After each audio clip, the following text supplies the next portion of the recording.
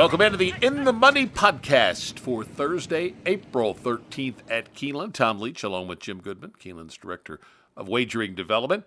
Late Pick 4 covers races 6 through 9 on the Thursday card.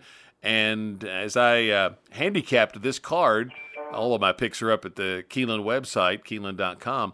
I found myself gravitating to several price horses. So maybe this will be a day to get some big payoffs up on the board and maybe a nice juicy pick 4 or pick 5. We're going to the late pick 4, which starts with a first level allowance race on the turf at 1 1/8 for fillies and mares 4 and up. And Jim, where did you land in race 6? I thought this race was one that you could get a price on. I'm sure that I'm thinking this might be one for you as well. Oh, yes. Maybe we'll land on the same price. Really had a hard time deciphering all this. You've got a first-time North American starter for Grand Motion. You got a couple of horses in here, Paulo Lobo for Quality Star for Talamo. That's where I landed. This horse ran at Turfway last time out in January, went 1.25 miles, so obviously not going to have a problem getting the distance. Ran in the Mrs. Revere at Churchill last November in a grade 2, and certainly did not disgrace herself. Got beat by Bubble Rock, excuse me, and ran a 78 buyer.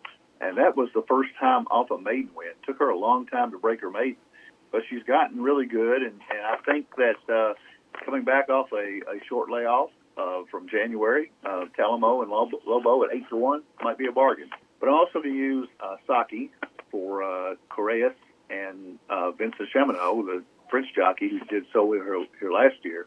Another horse coming off Turfway. I think there's a pattern going here that almost won on the synthetic. But if you go back to last October, ran really well here in an allowance race at Keeneland at 1 mile. This one's stretching out, so there's some question marks there. But Chaminot is a great turf rider. So first two picks are 8-1 and 10-1. And then my third pick is going to be Precursory, the 6, who's 15-1. I get a sheet from TripNotePros.com, and the notes on this in this daily racing form are incorrect on this horse. The horse really had a different kind of trip and was passed in the stretch, but came back a little bit and got a 76 buyer at Fairgrounds. And that turf course down there is not exactly the best thing to run on right now. But again, this horse had a really good race at Keeneland last fall. So Precursory at 15-1, I'm going to use for Michael Tomlinson. And then the two more logical horses are the inside horses, Queen Judas for Mark Cassey with Florent Giroux. And I'm going to use Grand Motion's first-time North American, Idacos, but Grand Motion is 0 for 15 versus North American. So I mean, that might not bode well, but the horse probably has been running against better in France and Great Britain. So going to go 5 or even 60s here. I think I'm also going to use the 11 horse on the outside, the Diamond Hands for Todd Fletcher, and that one's going to be the favorite, but I can't imagine taking 7-5 in this race. I'm going to try to fade this horse, but I'm going to put him in just in case. Yeah, I feel the same as you on Diamond Hands. I actually had Quality Star, your top pick, as my top pick initially, and then I continued to look at it, and I ended up going to Texas Shuffle instead, the 7. It's Shug McGahee. Saez takes the mount here on this one. And the horse was narrowly beaten here at 1 1/8, same distance they're running in this race. And that was a solid effort at Tampa in the first start off a brief freshening. And so I think every reason to think this horse could move forward. So I ended up on Texas Shuffle over Quality Star, 10-1 over 8-1. The Grand Motion horse, the 2, Idacos, I had picked third. Then I've got Diamond Hands. I got Sweet Lady Ivanka. Just on the angle that she took to the turf when they put her on it last fall.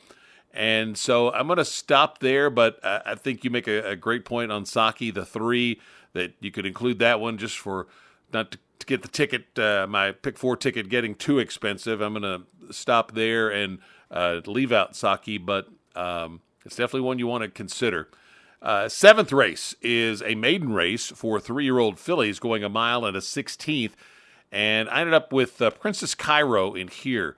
Horse has got good speed, which I think will be helpful. Has already run around 2 turns twice. Saez rides, couple of good local works. So I think that one is my number 1 pick over Curl Girl. I don't really like the post out there in the 10 hole, This horse bred to love 2 turns, so I think there's a lot to like about her, but not wild about that post. Then you've got the 9 Soul Titles Ready. May have been facing some better competition down at the fairgrounds. So I think that horse is a little dangerous. But again, it's the 9 hole, so I'm not wild about the post on that one. Cantheria, the 2, comes out of the fairgrounds races. I kind of look at the fairgrounds races on the dirt, maybe were a little tougher. The Gulfstream races on the turf for maidens and allowance level, maybe a little tougher.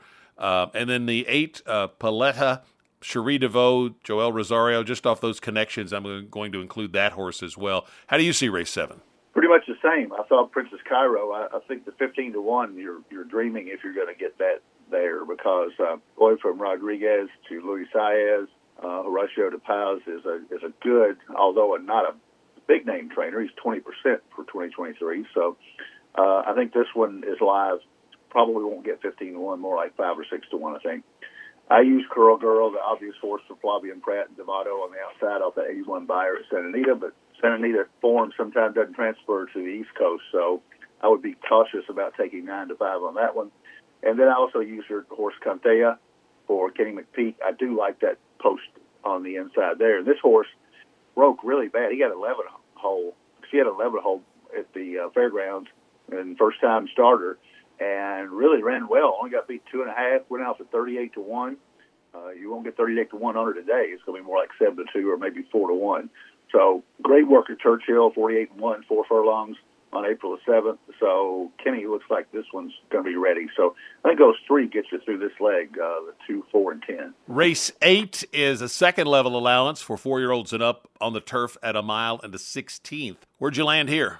I landed on Chad Brown and Irad Ortiz. This is the one that I thought of the 4 races should be the most formful, and there are a lot of reasons that I like this horse over anything else in the race.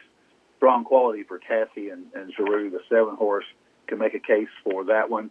And you can make a case for Creed, Shug McGahee's horse, for Luis Saez, coming off a good effort at Gulfstream, preceded by a win at Tampa. But Verbal for Chad Brown looks like the class of the race. Ran here in the Transylvania last year on April the 8th, and 5th, got beat 3 1/4, and then had a long layoff and came back first time off that 10-month layoff. Chad Brown put him in the Tampa Bay Derby, Tampa Bay Stakes rather, and he ran very well. Only got beat 2 1/4 to Emmanuel, who's coming back in the Maker's Mile on Friday. So Emmanuel is one of the top 3 or 4 horses in that race. Win from Within also came out of that race. So I think that's going to be a key race for Verbal going forward. And I just think that this horse is, I can't imagine him not being the favorite, and I can't imagine him not getting a good trip with Irad from the inside. So I'm going to take a stand right here because I've got to go deep in the others. This one is my chalk race of the day. The 8th race is going to Verbal for Irad Ortiz. Yeah, I got close to singling Verbal for all the reasons you mentioned. There's a really good group last time at Tampa. But I'm also going to include the 5 script. It's Graham Motion, who tends to fire with his stakes horses. And the horses won on this turf course, too, which is a big plus. So I'm going to take 2 when we get to the pick 4.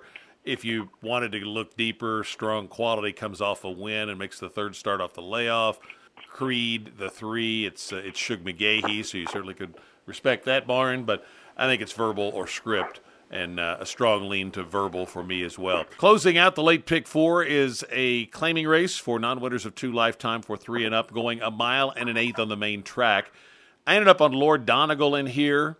Thought the 3-year-old debut at the fairgrounds was a solid effort with a 74 buyer. It's Cox and Pratt in a good post position. The 10, Mr. Boma, last race was his best, so maybe he's starting to peak. The 7, Classic Mark, I'm going to use. Joe Sharp claimed this horse, and the horse was making its first start off a layoff and won that race. So it's kind of interesting that they claimed the horse. It'd been off a long time, and you've put in the claim before the race, and they claimed the horse, and he wins. So they clearly saw something in maybe how this horse was training up to that effort. So I'm going to add that one. Rounder comes out of Oaklawn, and some solid company there if you want to go deeper, but I'm going to stop with 3 when we get to the late pick 4. Who do you like in race 9, Jim? I had this. I had Classic Mark marked this. I'm going to slide this one in, and Tom's not going to be able to get it. But you got my Turfway for him. I think this horse is very live in here. They bring it back. They claimed it for 15, and they bring it back for 20. And the horse was running in maiden special weight last year at Churchill, and then they dropped it to maiden 50. They laid him off for 9 months, and then they bring him back for 15. And Joe took a shot at him, and really maybe got a nice little horse at this level. So Classic Mark's got a big shot. Caballo Feliz for Kenny McPeak and BJ on the inside. Lord Donegal for Brad Cox was the obvious choice, but I wonder about dropping a horse out of a $75,000 listed stakes to $20,000. That's got red flag written all over it for me, and I would not take a short price on Lord Donegal, even though Pratt takes them out. Brad Cox always got him ready. This horse, I don't understand why they gave up on the horse so quickly. So, and that's Donegal Racing. They like to win races, but I'm questioning the drop to 20,000. River Boy, the other Joe Sharp, I think with Luis Saez. Joe's got a good doubleheader in here with Saez and Gaffleone riding for him. And I'm going to use 10, Mr. Beaumont, also for Dale Roman. So 5 deep, I think, in the 1, 2, 6, 7, 10. Yep, 5 deep in the big 4. All right, let's talk pick 4 ticket structure. I've got the first leg, 5 horses, 2, 4, 7, 9, 11. Second leg, 5 horses, 2, 4, 8, 9, 10.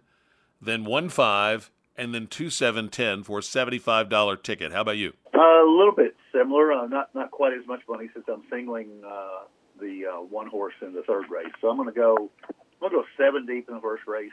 And to be quite honest, I'll probably go all because that's my rule. So, but for the purposes of pricing a ticket, I'm going to go 7 with 1, 2, 3, 4, 6, 7, 11, with 2, 4, 10. Singling I read in the third leg with a 1 horse, and then 1, 2, 6, 7, 10.